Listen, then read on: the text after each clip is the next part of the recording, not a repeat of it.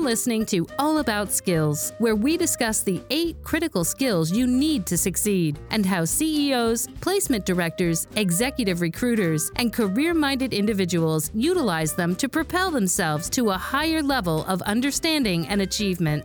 Get ready to learn, master, and excel with your host, Charlie Jett.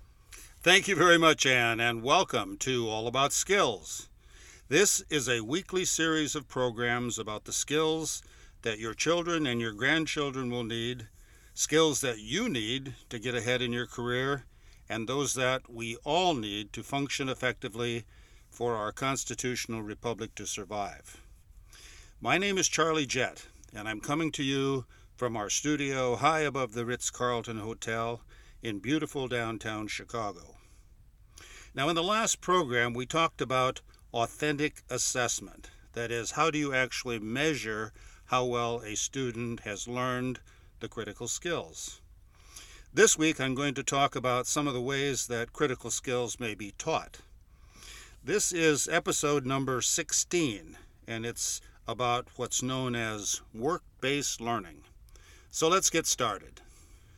I recently read an article written by Thomas Showalter and Katie Spiker in a paper published in October of 2016 that summarized the current workforce situation very well. It focuses on younger workers as well as minority populations, and their arguments do not bode well for the future of the labor force in our country. To communicate what they had to say best, I think it would be to quote directly what they wrote. So here goes. The United States labor market is steadily recovering from the Great Recession. Overall unemployment is below 4% for the first time since 2007, and businesses are adding new workers to take advantage of the emerging opportunities. This economic upturn, however, has not benefited younger workers at the same rate as the overall workforce. Individuals between the ages of 20 and 24 have an unemployment rate of nearly double the national average, and the jobless rate for individuals between the ages of 16 and 19 is nearly triple of the national rate. Overall, there are about 5.5 million youth in the United States who are neither in school nor working, and there are millions of others who are at risk of becoming disconnected from school or work. Each year, more than 1 million students drop out of high school. More than 200,000 enter the criminal justice system. There are more than 200,000 who become teen mothers, and more than 26,000 young people age out of the foster system. All of these are strong predictors of a youth's future disconnection from school or work. And these numbers are worse for minority populations. While 14% of all youth are disconnected, rates of disconnection for Native American young people are an astonishing 28%.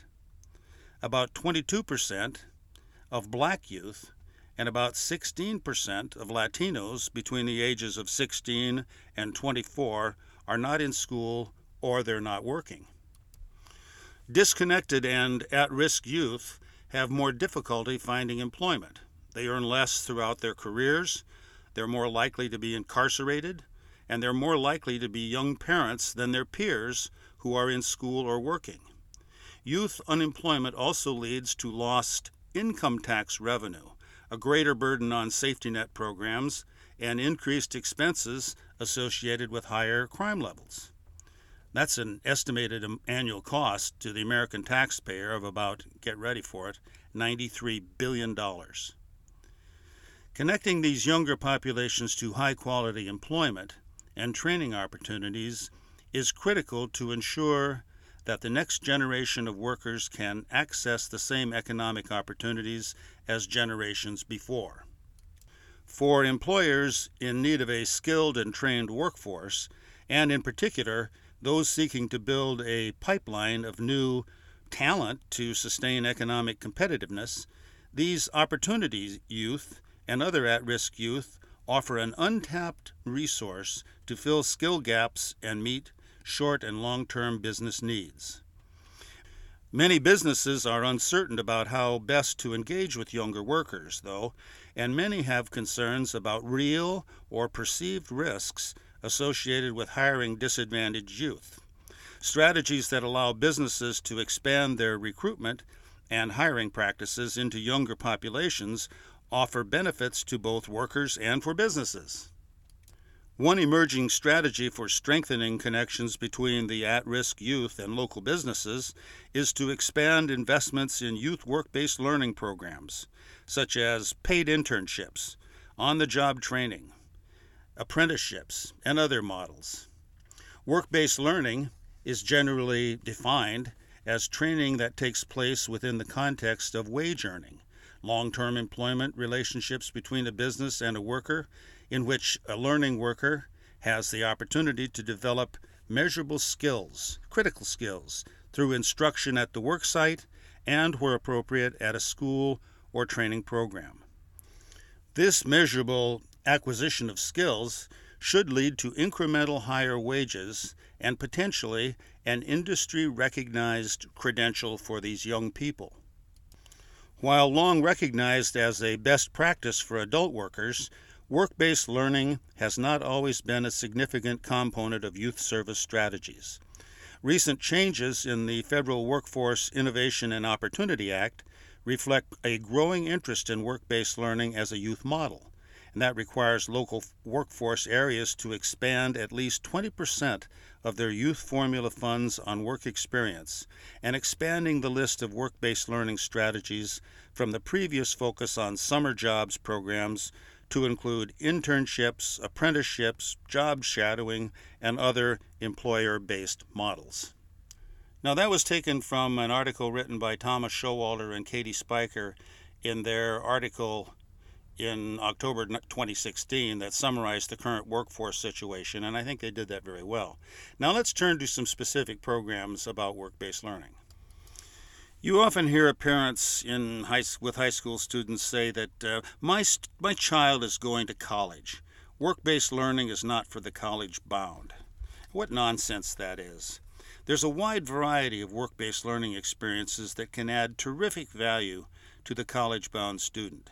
Such experiences can get the students out of the academic classroom and, when properly structured, can give students a taste of how to apply their skills in the real world. That cannot be anything but helpful. It's applicable not only to students who aren't going to college and will be entering the workforce, or for the college-bound student. Work-based learning has demonstrated value in even the most technical of fields.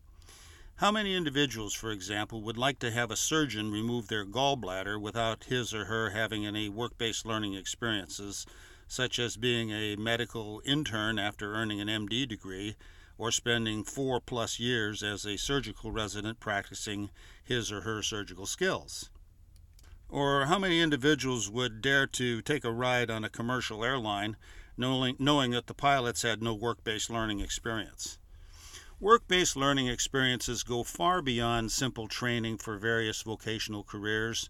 Internships are useful in helping students find the connection between academic learning and real hands-on learning in the real workplace setting. Paid or unpaid, they add significant value to the overall student learning process.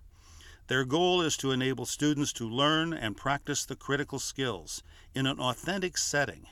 Their goal is not to teach students all the aspects of a particular kind of business.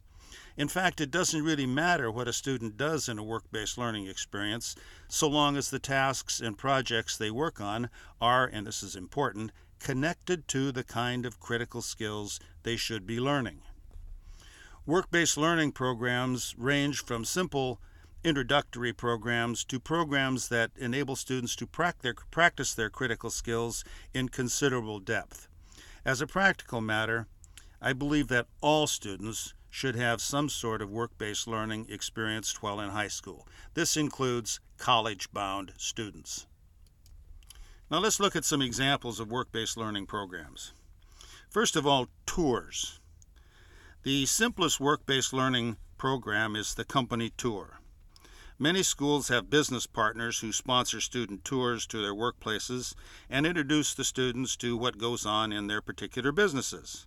This might include a tour of a manufacturing plant where some product is made, or to a professional organization such as a law firm, or a tour of the local city council where the students can actually see city management in action. Another very common work-based learning program is job shadowing. Now, the purpose of a job shadowing program is to enable the student to learn about a career, a job, what people do during the course of their work, what kinds of skills and competencies are necessary to succeed in the world of work, and to reflect personally on how education in school can provide such skills and competencies for any kind of career or work. Students should observe, take notes, reflect, and report on their individual experiences. Now let me give you an example of a job shadowing experience with a typical company. And I'll give it to you in the format that I described in the authentic assessment segment of the podcast series, and that is a position concept and then the specific tasks and assignments. Now, the job shadowing work-based learning agreement for this particular situation is as follows. First of all, the position concept.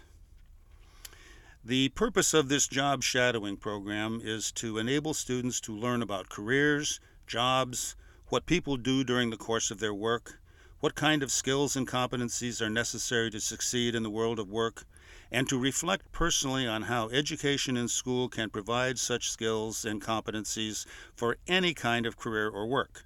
Students should observe, take notes, reflect, and report on their individual experiences.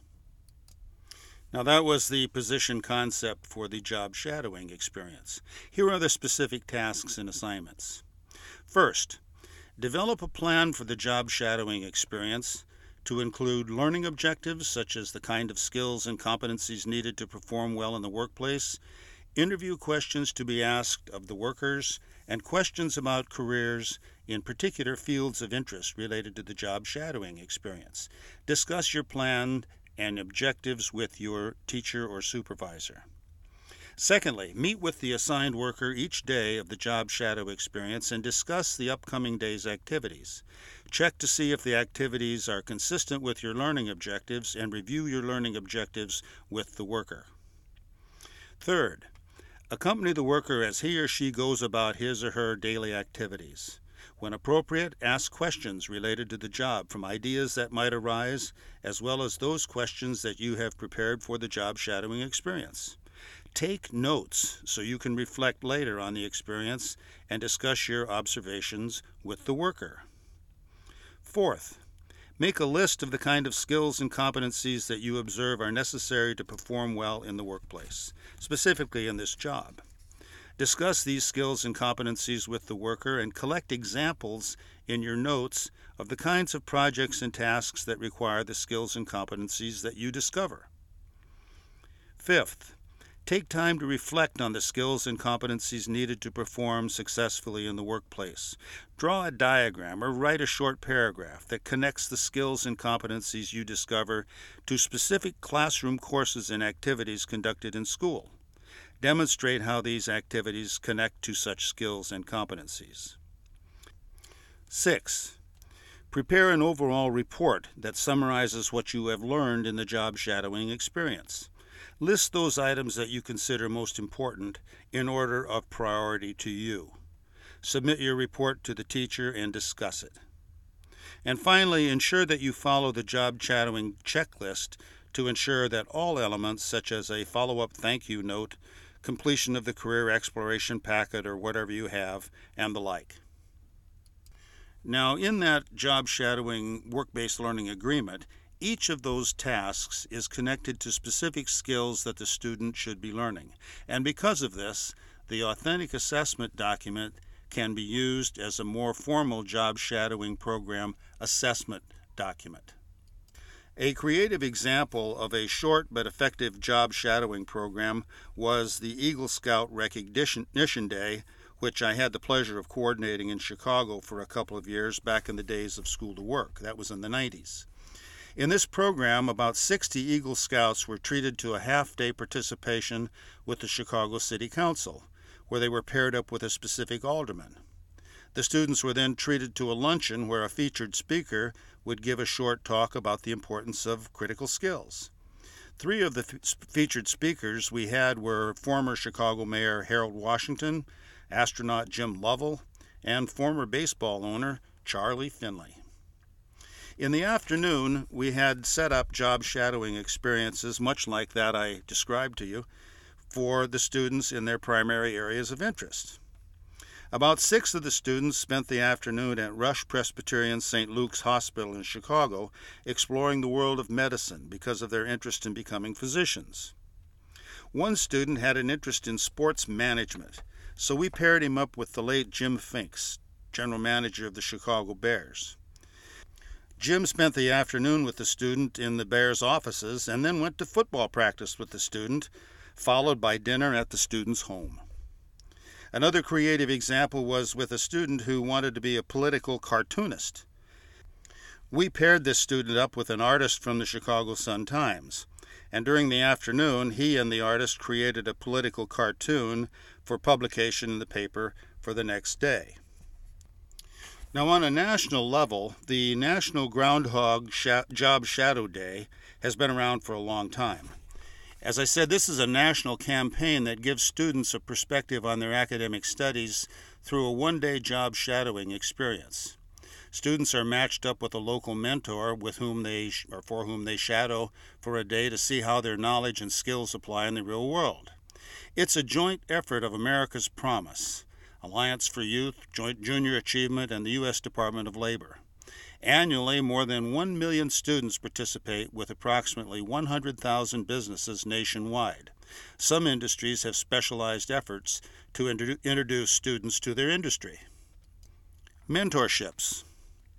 Mentorship programs range from a simple relationship between a student and a working professional where they occasionally get together and talk about a specific career to a much more formal program. An example of a formal mentorship program is one that I heard about called the Gifted Mentorship Program offered by the Anchorage, Alaska School District, and it's as follows, and I'll quote, "The Gifted Mentorship Program is for the exceptional 11th and 12th grade high school student who has the self-discipline and interest to pursue independent study under the direction of a professional or an expert in a field of great interest to the student. The Mentor Program is a part of the district's Gifted Program. Mentorship study programs are for high-ability, high-achieving students who have completed all advanced coursework available at the high school level or who are currently enrolled in coursework that applies to areas of their interest. The program gives motivated, mature high school students an idea of what it is like to work in a field of their interest by being teamed with a professional who acts as their mentor during the 45 to 60-hour program. The mentor, the student, and the coordinator design a curriculum of activities and projects that expose the student to real-life work situations, as well as the latest information and technology in the field. The mentorship is usually completed in 90 days. Meeting times are arranged when it works best for the mentor and for the student, usually after school and on in-service days. Students receive an elective credit for the mentorship when they successfully complete a range of requirements. And again, that's the Gifted Mentorship Program offered by the Anchorage, Alaska School District, and it's excellent. Here's another example, registered apprenticeships. Registered apprenticeships represent a formal program spearheaded by the U.S. Department of Labor and are intended to give students an intensive experience in a particular vocational field, resulting in the award of a registered apprentice certificate. Here is how the registered apprenticeship is described at the U.S. Department of Labor's website, and I quote, "Registered apprenticeship programs are sponsored and operated on a voluntary basis by individual employers, employer associations, or jointly through the labor management agreements. Programs are enhanced through strategic partnerships consisting of community-based organizations, educational institutions, the workforce system, and other stakeholders. Registered apprenticeship program sponsors Develop a set of structured standards that include requirements for related classroom instruction and paid on-the-job learning with appropriate supervision. Sponsors then register their program standards and apprentices with the Office of Apprenticeship or a state apprenticeship agency recognized by the department. Through apprenticeship agreements, sponsors and apprentices agree to the requirements of the registered program. At the successful completion of the on-the-job and instructional learning, apprentices receive an industry-issued, nationally recognized portable certificate of completion, and this is currency for them to take with them when they go on the job. Now there's another program called cooperative education. Cooperative education programs represent a structured combination of classroom and practical work experience. Students are generally given credit for such experiences and serve in meaningful internship positions, both paid and unpaid, with participating business partners of a school district. Now regarding internships, probably the most common and classic example of work-based learning is the paid or unpaid internship.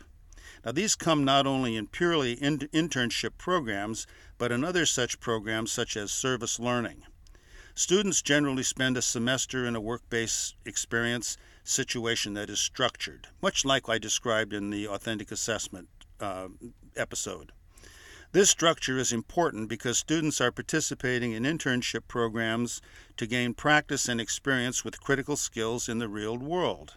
Accordingly, all internships should connect with the kind of skills and competencies that are needed by the students. Otherwise, why should they be doing it? And if you connect these skills connect the tasks with the skills and competencies, then you can do authentic assessment.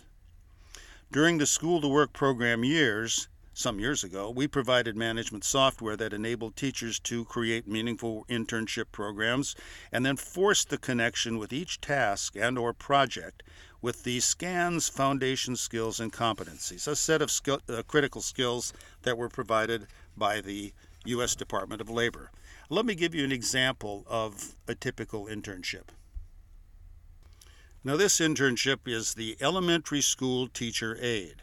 And I'll give it to you the same way I gave you the job shadowing one, the position concept, and then the specific tasks and assignments. Position concept. The elementary school teacher aide will assist teachers in class with various instructional and supervising responsibilities.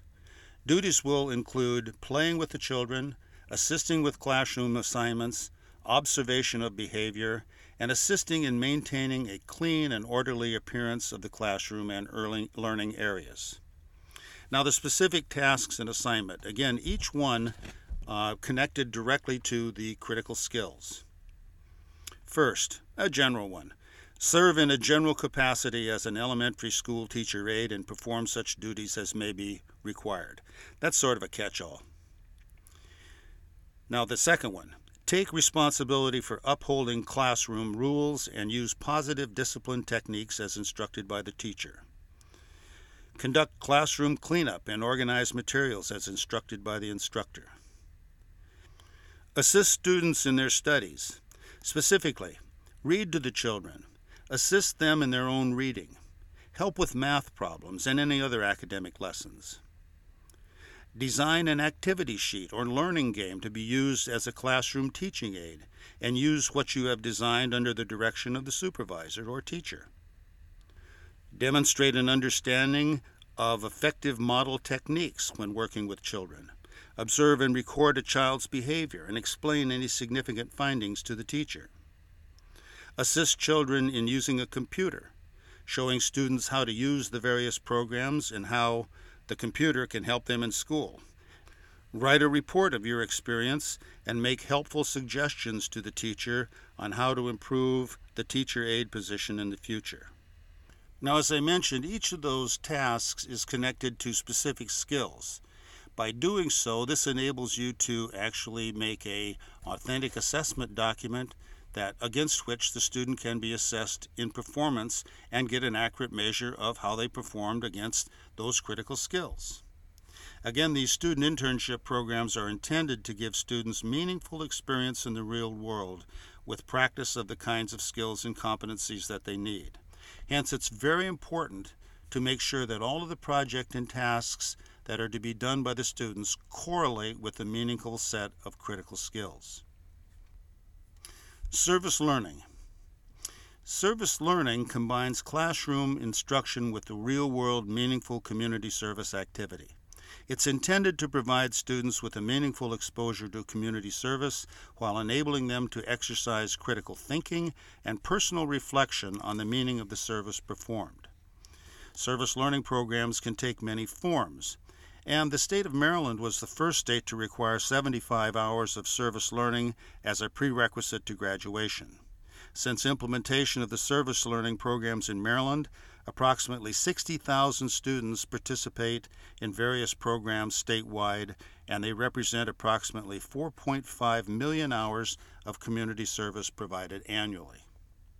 And finally, we come to my favorite and probably the most comprehensive one that we've mentioned earlier in earlier episodes, and that is the field study.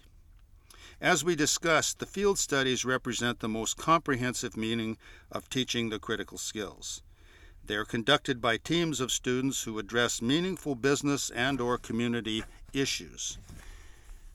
These students are required to articulate a problem, write a detailed proposal letter outlining the issues to be addressed, describe their methodology, explain what they plan to deliver as a product, and determine the timetable for their work. Then they proceed to collect their information and data, check it for accuracy and truthfulness, conduct a detailed analysis, develop findings, conclusions, and recommendations, and then write a final report and present it orally to their client. Now, you can get a detailed description of field studies on my website, and I'll give that website address to you. It's called fieldstudiesblog.com. That's, again, just a one long word, fieldstudiesblog.com. Well, that's about it for work-based learning. Now, work-based learning is not just for those students who will not attend college. It's important for everyone. Yes, it's important for the college-bound student.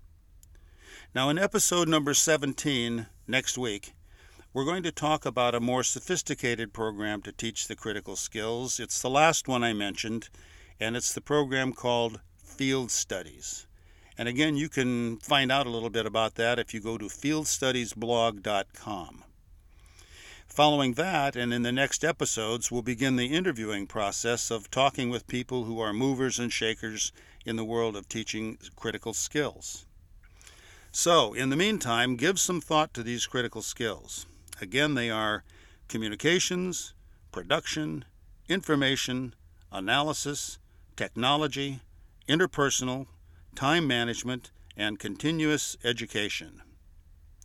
My name is Charlie Jett, and I thank you all for joining me as we continue our journey that is all about skills. Thank you for listening to this episode of All About Skills. To learn more information about the critical skills, be sure to visit it'sallaboutskills.com for access to resources like blogs, field studies, published books, and more about how to learn, how to use, and how to teach this important content. That's exclusively available on it'sallaboutskills.com. We look forward to having you join us on the next episode so we can continue to help you learn, master, and excel by using critical skills right here on All About Skills.